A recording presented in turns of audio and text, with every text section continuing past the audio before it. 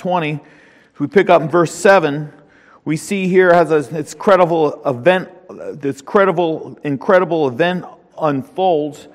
And we'll go read this passage here and go back a little bit. It's been from a couple weeks ago when we last met. And we'll get started here. In Acts chapter 20 and verse 7, we read, "And upon the first day of the week, when the disciples came together to break bread, Paul preached unto them, ready to depart on the morrow, and continued his speech until midnight. And there were many lights in the upper chamber where they were gathered together. And there sat in a window a certain young man named Eutychus, being fallen into a deep sleep.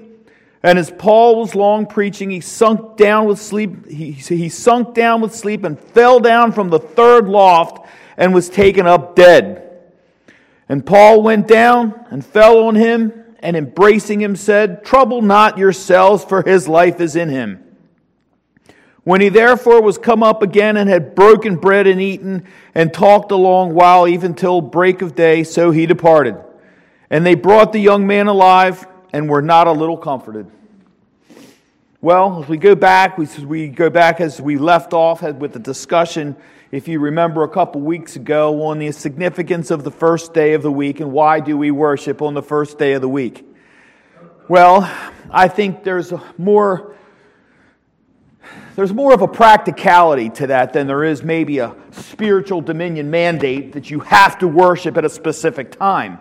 But I think the practicality and the standard that's been set in the Christian church is extremely important for us to identify. Because if we look at that and we look at the standard and see what could happen if there's no standard, it becomes nothing but a cacophony, a big mess where nobody can agree on anything. I think that's very important. You see in Matthew 28:1, in the end of the Sabbath, as it began to draw toward the first day of the week, came Mary Magdalene and the other Mary to see the sepulchre. Go to Mark 16:2. And very early in the morning, the first day of the week, they came unto the sepulchre at the rising of the sun. Luke 24:1. Now upon the first day of the week, very early in the morning, they came unto the sepulchre, bringing the spices which they had prepared, and certain others with them. And I think that it's very important that we understand that the way that we worship is the first day of the week. Well, you have to put it like this, because there's been a lot of questions about this. We've had them here in the church, questions from a couple people that really wondering why does it have to be the first day of the week? Well, let's take basically on a more practical level, what would it be like if we came in on Sunday morning, you have the bulletin, and there's the service, the opening exercises laid out step by step. What would happen if nobody could agree to that? One person said, well, I don't want to do the responsive reading. Another person said, I don't want to sing that song. I don't like the way that song is. Another one says, I don't want to play the piano. I don't want to do the offering. Nothing would happen. So there has to be a standard, right? If you look at it, the bulletin and those opening exercises is church discipline. It's a little tidbit of church discipline where we get together and we agree on how we're going to worship. And so part of that standard was set in the early Christian church by the Apostolic Commission that we will all get together and agree to do this on the first day of the week, on the Sabbath day, to honor the resurrection of our Lord Jesus Christ. Pastor. Well, just go on to standard since you're on that. The thing is, the King James Version is the standard. Amen. And it makes sense to have a standard Bible in the church. Right. Helps with memorization, and it helps with a lot of things. People come up with new versions all the time. They change from this Bible to that Bible, and it's good to have a standard. Amen. And that standard is important for us to have that in agreement. That's why we have congregational meetings. That's a very important point. Because without standards, you have basically what's going on out in our government today. What standard is there? Look at that. Laws are being passed with no standard. All these things are happening with no standards, and you have just people, it's just nothing but a mess. So basically, the first day of the week is the agreement, and it's important to understand that because that's basically why we do it. This is the early Christian church. If you look down through the centuries, why the book of Acts is so important. I hope it's important to you, but it's important to me. If you see any culture that turns its back on its standards and its laws and its heritage and its history, a lot of times, most of the time, they're eradicated from history. Look at all of the pagan cultures that you don't even hear about anymore.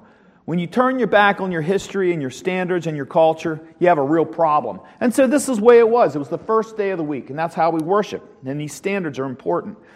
And here we see Paul reifying again, first day of the week in 1 Corinthians 16:2. Upon the first day of the week, let every one of you lay by him in store as God hath prospered him, that there be no gatherings when I come.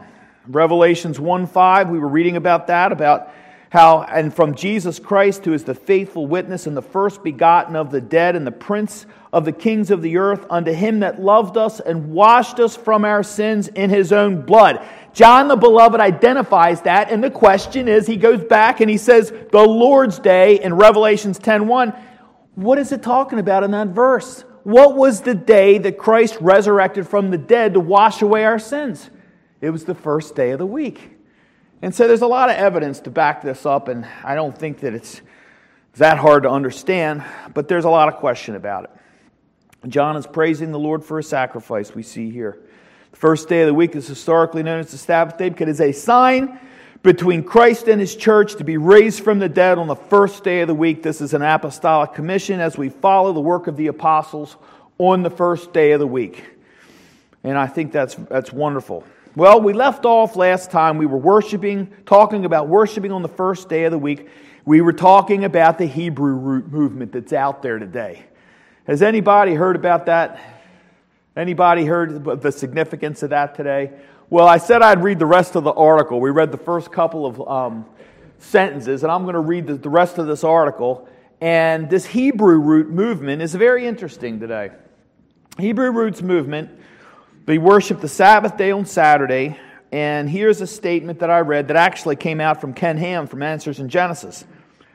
The quote is, "It is difficult to document the movement's history because of its lack of organizational structure, but the modern Hebrew roots movement has been influenced in some ways by Seventh-day Adventism and the Worldwide Church of God during the lifetime of its founder, Herbert W. Armstrong. Additionally, the Hebrew root movement has been influenced by the practice of Messianic Jews, but the similarities between the groups are superficial and should not be conflated. In fact, some Messianic Jewish organizations have denounced the belief of the HRM, Hebrew Roots Movement. The past few decades have witnessed a growing influence of this movement among conservative Christians.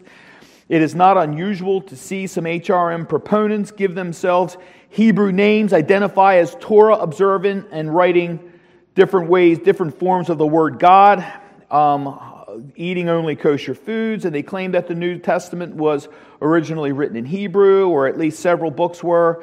They condemn numerous Christian traditions as pagan and dismiss teachings from Paul's epistles. Some have gone so far as to challenge Orthodox Christian beliefs such as the Trinity and even the deity of Christ. Fundamentally, the HRM teaches that many modern Christian beliefs and practices were introduced to the church by pagan Greeks. This is why they generally do not like to be identified as Christians, and said they believe that they need to recover the first century Hebrew roots of Christianity. This is an upcoming thing that's going on, and basically what they're saying is they're following the Torah. They're not following the interpretation of God's law from Christ, but what's happened back in the Pentateuch. And so they worship on Saturday. What I've read is a lot of them they do not have a local temple to go to, so they worship remotely, basically online. And that's not unusual. So anyway, I think that's a very important application of why it's the first day of the week is important for us to worship. If Christ rose on the first day of the week, if the apostles worshipped on the first day of the week, even though they for a time preached in the synagogues on the former Sabbath day to reach the unbelieving Jews, we too must follow that direction. So, the first day of the week, something happens. Paul goes into Troas, and remember we were talking about how he was going to sail all the way from the areas up around Greece and up around Mysia and all these areas and go all the way down into Syria above Jerusalem. And the Holy Spirit directed him into these Greek areas, into the northwest portion of Asia Minor. And here he winds up at Troas. Does anybody remember what happened in Troas? We had just studied it several months ago, in Acts chapter 16. Anybody remember what happened to Paul? They were meeting in Troas. They came together to break bread in a little small home church. Paul preached, and it was no doubt a private house and was known as a garret, not much more than a tall room or an unfinished structure, maybe under a roof. But back in Acts chapter 16, that's when Paul saw a vision. What's that? No, he had a vision. And this man said that he would actually go to Europe, and he was at the time in Troas, saying that he would actually go to Europe, and his missionary journey would expand. Then he would come back to Troas, and it was foretold. It was a prophecy. And so this is the second time Paul had been back to Troas. We're going to talk about Troas in a minute. Any questions, anything before I go forward? All right, so we're going to be hitting a little bit of a new part here. So anyway, they go to this house in Troas, and basically to testify their joint concurrence in the same faith and worship of the Christian church. They broke bread, they had communion. The early Christian church often broke bread to honor Christ's resurrection. They would perform this as Christ did in the upper room by commemorating the breaking of Christ's body as a symbol, not a physical reproduction as some do, or some corporeal ceremony. It was a symbolic respect and reverence for our Lord Jesus Christ, that they would break bread together and that they would worship in communion. And this is something we see here. And we see here that this communion consists of relating to what we have read, and when we participate in communion like we will next week, it's the breaking of the Lord's bread, drinking of His blood. It's symbolic. Never in this church do we actually use it as a form of transubstantiation, as an actual bringing the physical body of the Lord here, that we're actually having the power to break His body. But it's symbolic. That's what it is. We see 1 Corinthians 11:26 says, "For as often as ye eat this bread and drink this cup, you do show the Lord's death till He come." And so the Lord commanded us to do that. It's very important. All right, so going forward, something happens. I've loved this story since I was a kid. I remember hearing as a kid. And upon the first day of the week, when the disciples came together to break bread, Paul preached unto them, ready to depart on the morrow, and continued his speech until midnight. Paul starts preaching after dinner. It didn't bother him. This was time when everybody could get together that Sabbath day on the evening, and he could preach and speak to them one last time. And so he just lets it all out there on the table. He goes at it. And he starts preaching his heart out, and he's there for hours. And I don't know if you've ever been to any Bible conferences, but I remember when we were kids, my father would take us to the Bible conferences with Dr. McIntyre down in Florida, Cape Canaveral. We got to see Shelton College. And I remember he preached one night. I think he started at 8 o'clock. He was preaching till 12 o'clock. And I can remember being asleep half the time because I was a kid. But I remember while I was awake, a lot of people were just loving that message. He'd let it fly. He'd let it go. And he wouldn't hold anything back. Later on in this chapter, you'll see in Acts 20, Paul comes back and he says, I held nothing back. I preached the whole counsel. And there's nothing he held back. And so this is what Paul would do. And as he had the Old Testament, he would go through the Old Testament. He would preach his heart out. And then something happens.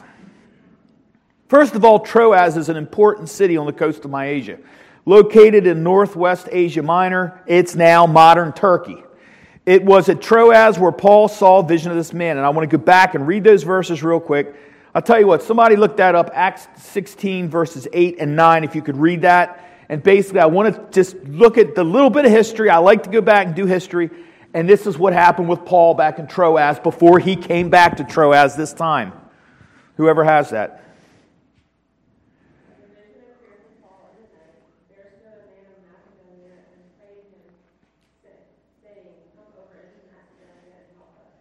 Thank you, Faith. Can you go back and read verse 8?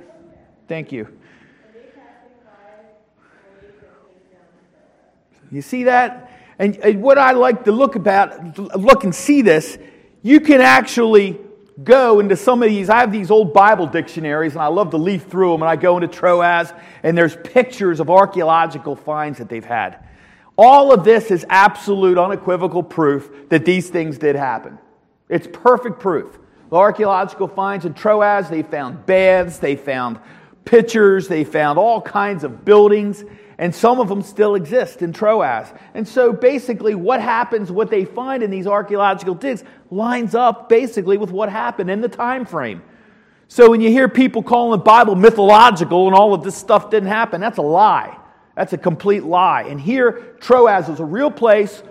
Paul's a real apostle. He's preaching in a real church with real people. And then there's a real miracle that happens. And how far are we supposed to believe this? How far are we supposed to let our imaginations run away with this? Anybody? 190%. Believe every word, every letter. Line upon line, verse upon verse, we believe every bit of this. And this happened. So he goes in, and Paul's here. He had received a vision from Troas. We know the Holy Spirit was with him. And he encounters something in this building. And we see in verse 7, he continued his speech until midnight. And there were many lights in the upper chamber where they were gathered together. Now that little verse gives us some clues as to what may have happened. And we're going to put a little bit of perhapses in here. Maybe we'll see where we can get to this. But what happens is a young man named Eutychus, he comes in, and why, it doesn't say exactly why, he got up on some ladder and climbed to the third loft, but it was higher than this, probably. Sitting in a window kind of like that. Probably about another, that would probably be as high as the second loft if you sat in that round window or that one. Go up another distance, about the same distance, a third of the way up more. That's probably where he was, how far and how high he was sitting in a loft. And so we had mentioned about how this house was like a garret. Basically, the Christian church was mainly meeting in houses and in small houses, little small churches. And so this one had a third loft, and we can imagine that the reason why he went up into that third loft, he was a young man, perhaps his parents were there, and we can imagine the reason he did that is it was crowded. People had heard Paul the Apostle would be there, and since it was crowded, there may not have been a whole lot of room for him to sit. But he was a young man, and he was like, I'm going to go try to get up on that third loft, and I'm going to have a real good vision of what's going on here. That's how kids are. Didn't you like, guys especially, didn't you like climbing when you were a kid? Didn't you like doing that? You remember climbing?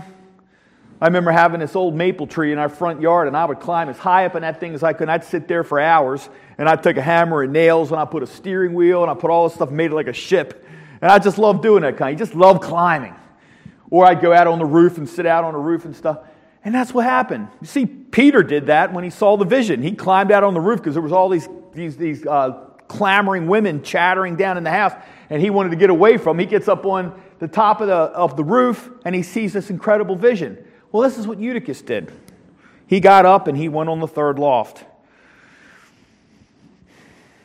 Eutychus' name means, if you want to put it in Latin terms, Bene Fortunatus. And that means, let's look at that. I think his name is interesting.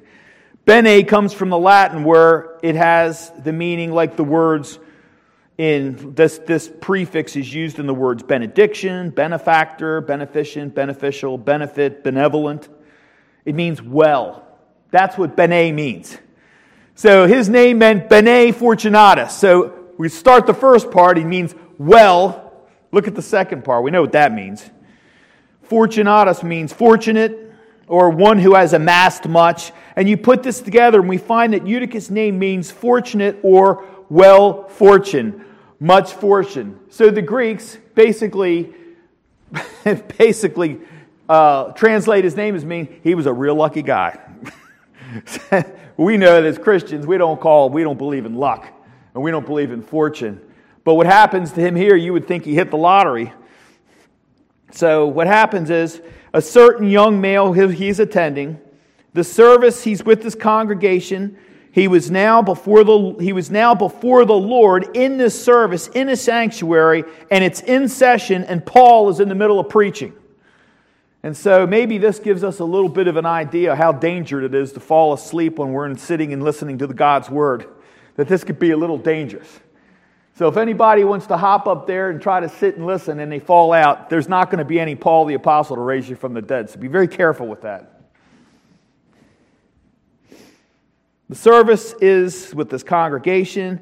We can imagine a sizable turnout into this building, or that young Eutychus would most likely have not felt the need to climb up to get there if there would have been room downstairs. Perhaps it was pretty crowded. He falls asleep at the sermon. We see what his name means, and we see here that this was possibly an infirmity that had overtaken him, with the fact that I find this fascinating. Now, you have to think about the time frame this happened. You have to think about where they were and what time of day it was. This is another one of these perhaps statements. It's a little bit of conspiracy theory. I did some reading and I thought, that's kind of interesting. They're going in after supper. So what happens after supper? The lights go down and it gets dark out.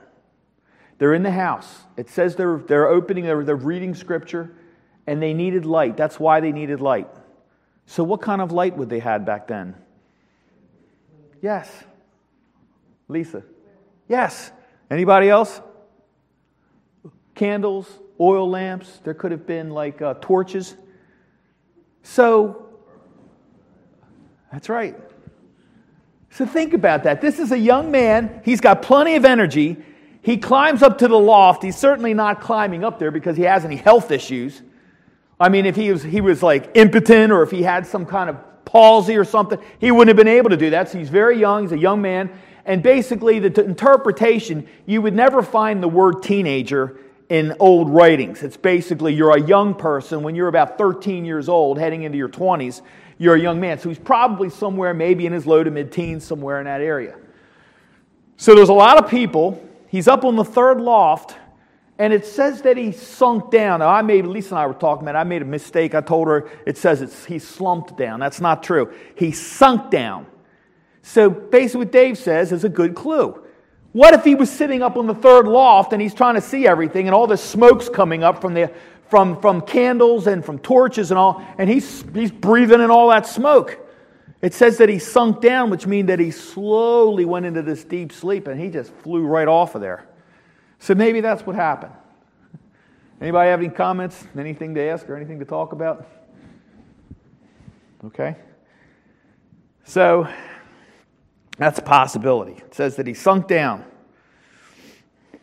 Perhaps he was taken by his parents. I've read a couple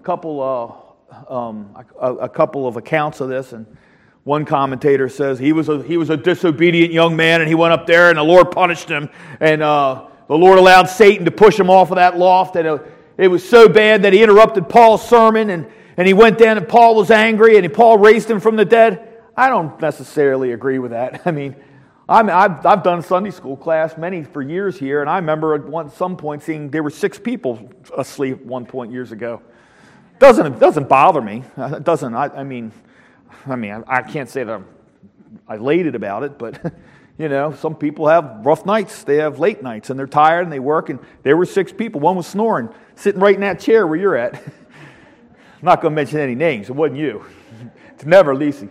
But it happens.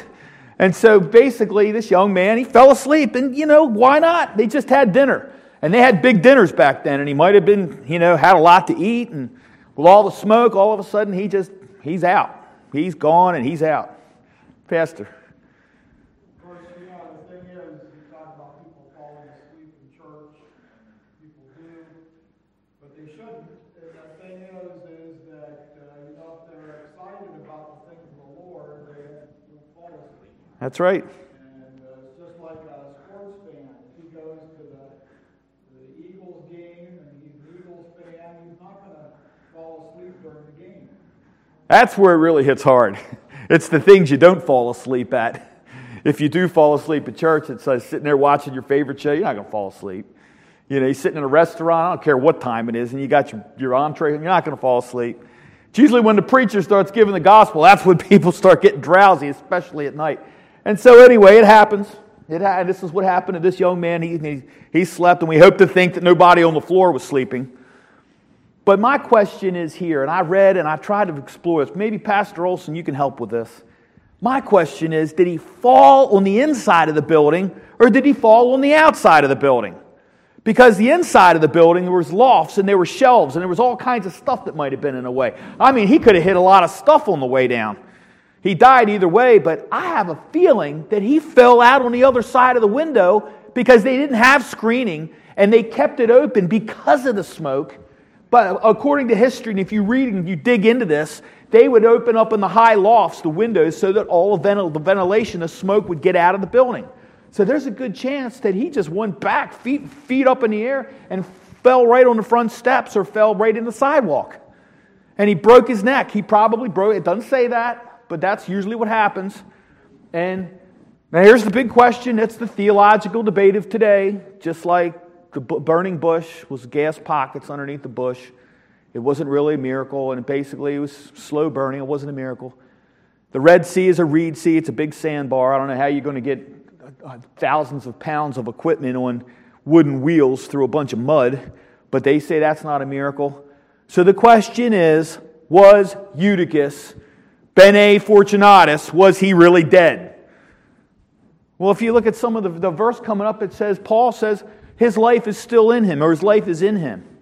Well, that doesn't mean he wasn't dead.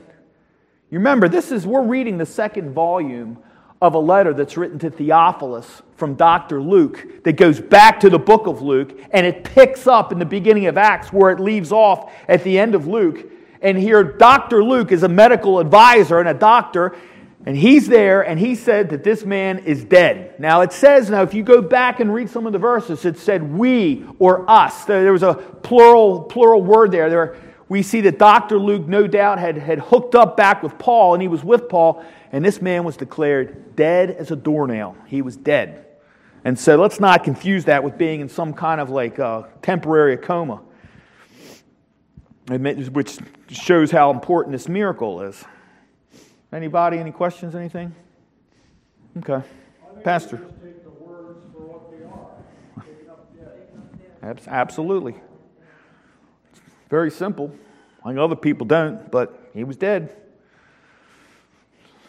So it's amazing how we can see that even today that there are a lot of little Bible-believing churches like the one back then. And what I love about this is that this young man was in church, that these parents brought this son, and this is a good lesson. The parents should bring their children to hear the Word of God. And I will sit here and applaud my wife for her faithfulness to our children. Even when she was rocking them in the womb, she would read the Bible to them and pray to them, knowing that they could hear it. And that's important. Getting the kids involved in church is incredibly the most important thing they will ever do in their life. It teaches them respect. It teaches them how to honor the Lord. It teaches them how to honor authority. It teaches them the law of God. You get them the catechism, and the first question is, who is God? And I think that is important for them to learn. Who created you? Who is God?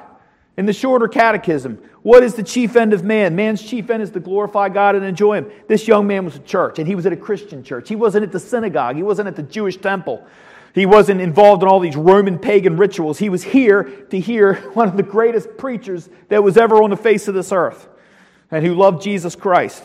Go back to Nehemiah chapter 8, verse 2. Lisi, could you look that up? Nehemiah 8, 2. And could I ask maybe Nancy, could you look up Deuteronomy chapter 29, 10? How important it is for young people to be in God's house.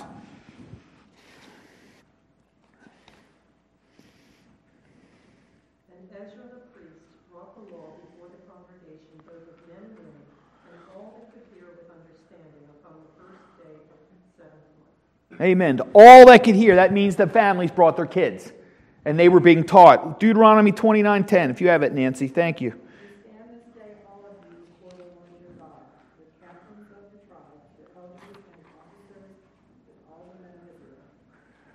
Can you read verses 11 and 12? I'm sorry, that was on my second page.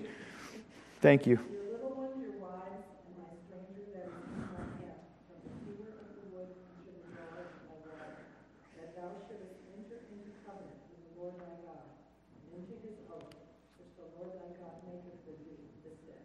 Thank you. You see what it says there? We're talking about a worship service here. And the worship service consists of entering into a covenant with the Lord and His oath, obeying Him with the Lord thy God making thee this day, and bring the children. Bring them and teach it to them. And this is what's happening. My wife would read the Bible to the kids when we were little. It was our first stages of homeschooling. Parents need to bring their kids to the sermons, and I know today that's almost unheard of. I had to think of that devastating book from Answers in Genesis is where I forget what it's called. I think it says, "Where did they all go?" I think it's the title, "Where are all the kids?" Well, this young man was there. Even though he was asleep, he was there. You know, young boys love to explore. They love to climb. And they love to play sports. They like to be active. And we see how Eutychus gets up on the third loft. He reminds me of a very important figure in American history. Today he's nothing but maligned, made fun of, and all the memory is basically being torn down in every public place, which is a complete farce. But yesterday marked the anniversary, the birthday, 199 years when Stonewall Jackson was born on January 21st, 1824. And I can tell you right now, I don't care if I'm being recorded, I don't care if anybody goes in and tells me, he was not a racist. He was not a racist. In fact, I've been to the school down in southern Maryland, and I've said this before, he and Robert E. Lee filled that place up every Sunday with African-American kids, taught them the Bible, fed them, and it was so busy there that they even had to shut the doors. It was so incredibly populated, and they took care of them. And he was an adult Sunday school teacher, Stonewall Jackson was, and that's what he did. And he loved those children. He loved those families, and they took good care of them. And all this stuff you hear today is nothing but an absolute 5-star lie. That man loved the Lord. He wouldn't even attack the northern aggression, which was nothing but the world order. On a Sabbath day, he wouldn't do it. Unless he was attacked, he would not attack them to honor the Lord. He would read the Bible. He would teach his people the Lord. He would teach the soldiers. And he would bring them to a godly standard. And that's what he did. Now, you're not going to read that in the textbooks today, but it's the truth. It's the absolute truth. He loved the Lord. And when he was a young man, he was raised by his uncle. He had a tough childhood, and he was just very active like young men are. And he and his cousin, I believe it was, they decided to make a little raft or a canoe, and they went down the Mississippi River. He left his uncle, went down for like a couple weeks. And that's the kind of a young man that he was. George Washington was the same way when he was young, very, very active, and that's what this young man was. He was very active, got up in that loft, and we see that this sermon was in the evening after dinner. Many perhaps were very tired, but this young man would normally, and these young ones may have gotten, after so many hours after eating, may have gotten very tired. And it was the dark of the evening, perhaps the smoke rose, he fell down from the third loft, and he was taken up dead. This was a great calamity. And I will say that it is amazing how Satan does find ways to interrupt messages and sermons. He has his own way of just interrupting God's work. And this is kind of what happened.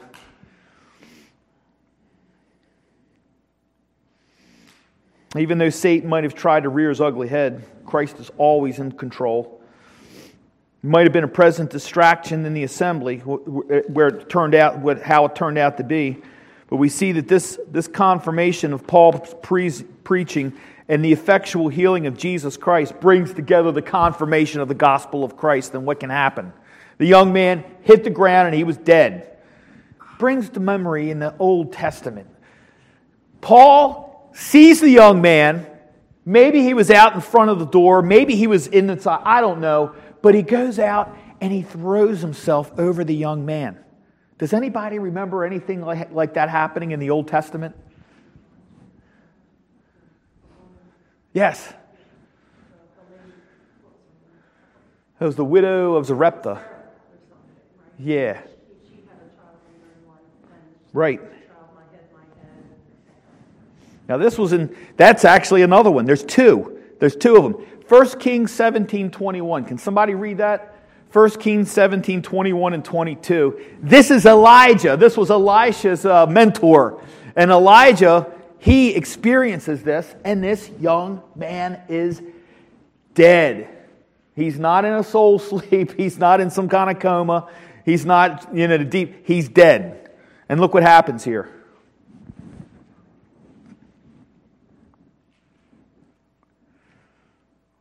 First Kings 17:21 and 22. Someone has it?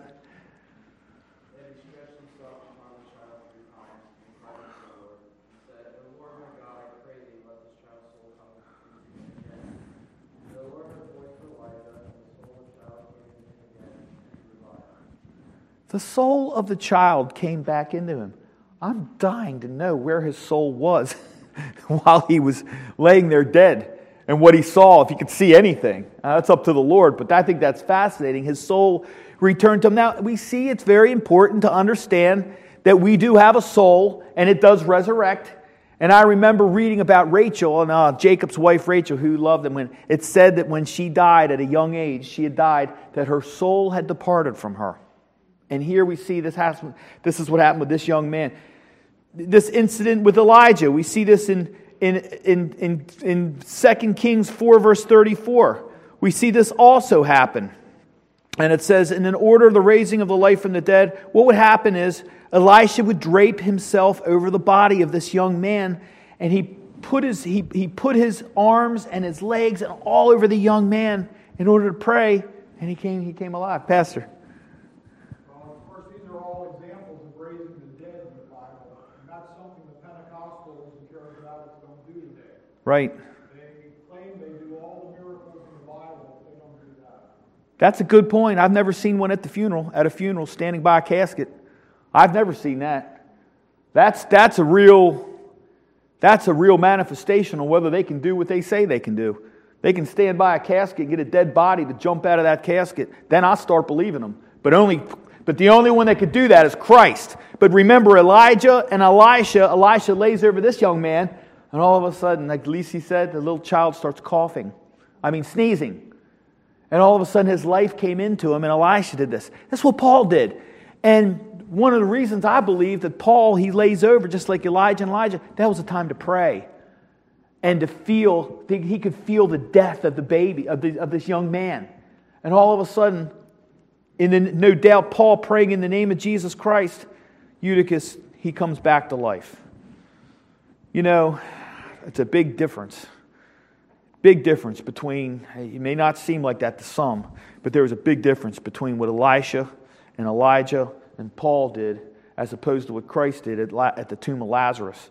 You read John 11:41, then they took away the stone from the place where the dead was laid, and Jesus lifted up his eyes and said, Father, I thank thee that thou hast heard me. And I knew that thou hearest me always, but because of the people which stand by, I said it, that they may believe that thou hast sent me. And when he had thus spoken, he cried with a loud voice, Lazarus, come forth. And he that was dead came forth, bound hand and foot with grave clothes, and his face was bound about with a napkin. Jesus saith unto them, Loose him and let him go. Christ in and of himself had the power to raise the dead. Isn't that incredible? And he thanked the Father. Look at the high regard that Christ puts on prayer, thanking the Father that the Father would hear him. And here he is, God incarnate. And he raises Lazarus from the death. See, the difference between our Lord and Savior Jesus Christ, the difference between Elijah, a great man, Elisha, a great man, Paul, wonderful missionary, none of them had the power to heal. It was of Christ that gave them that power. And Christ could do that in and of himself. We see how Paul inwardly and earnestly bowed over this young man and fell on the dead body, embraced Eutychus as a sign to represent the descent of the divine healing of God who put life into this dead young man. And Paul assured that his life had returned unto him. His life had not been in it. He died and his life returned unto him, just like the young men that we see with Elisha and Elijah. This is very important. Eutychus was not on a soul sleep or a state of coma. Think about some of the other miracles in the New Testament. And they're all wonderful. Jairus' daughter. Here Christ cleared out the professional mourners and told them to be quiet. And he goes in, holds a little girl's hand, raises a little 12-year-old girl from the dead. Jairus' daughter. Remember the widow of Nain's son. And he brings life into them. There were witnesses. The very fact that we are reading about this proves that there are incredible amount of witnesses. That this is not some metaphorical myth. We know it to be true. Dr. Luke lays out what happened to this young man, and we are assured that we are assured that this young man was returned to a healthy body immediately. There was no therapy. He got up. Lisa. The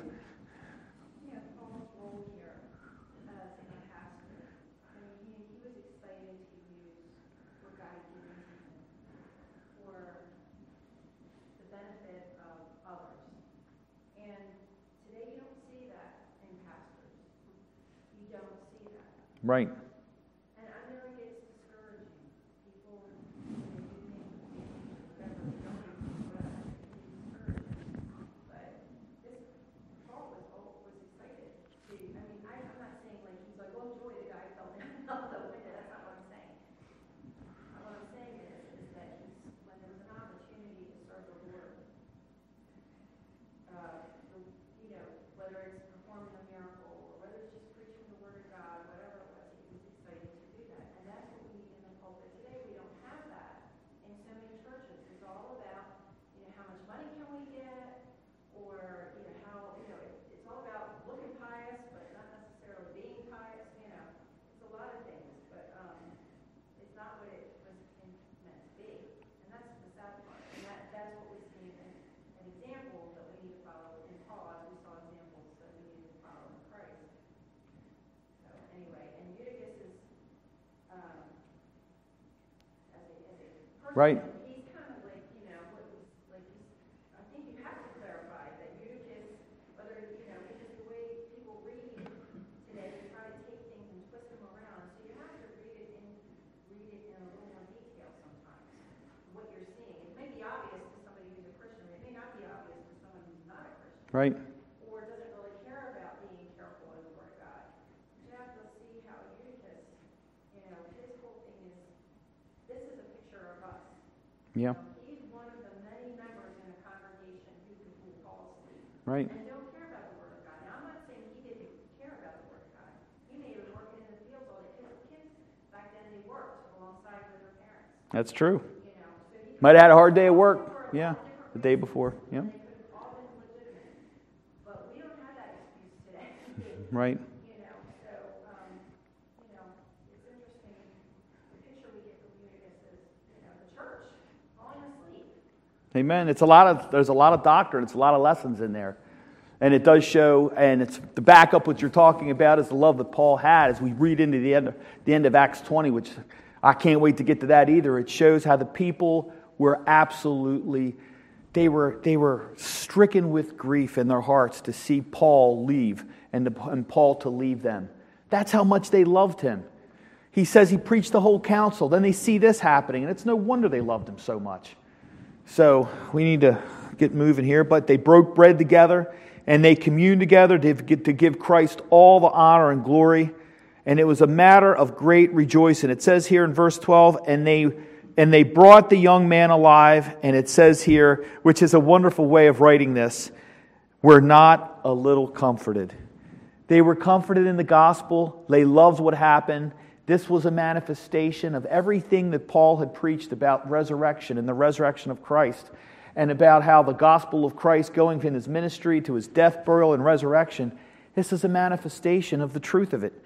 If Paul, by the power of Christ, had the power to raise a young man from the dead, there's your resurrection. There's another living proof of a resurrection. And many don't believe that today.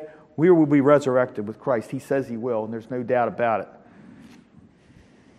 And so as we'll see next week as we move, or we'll see as we go forward, that Paul continues on his journey.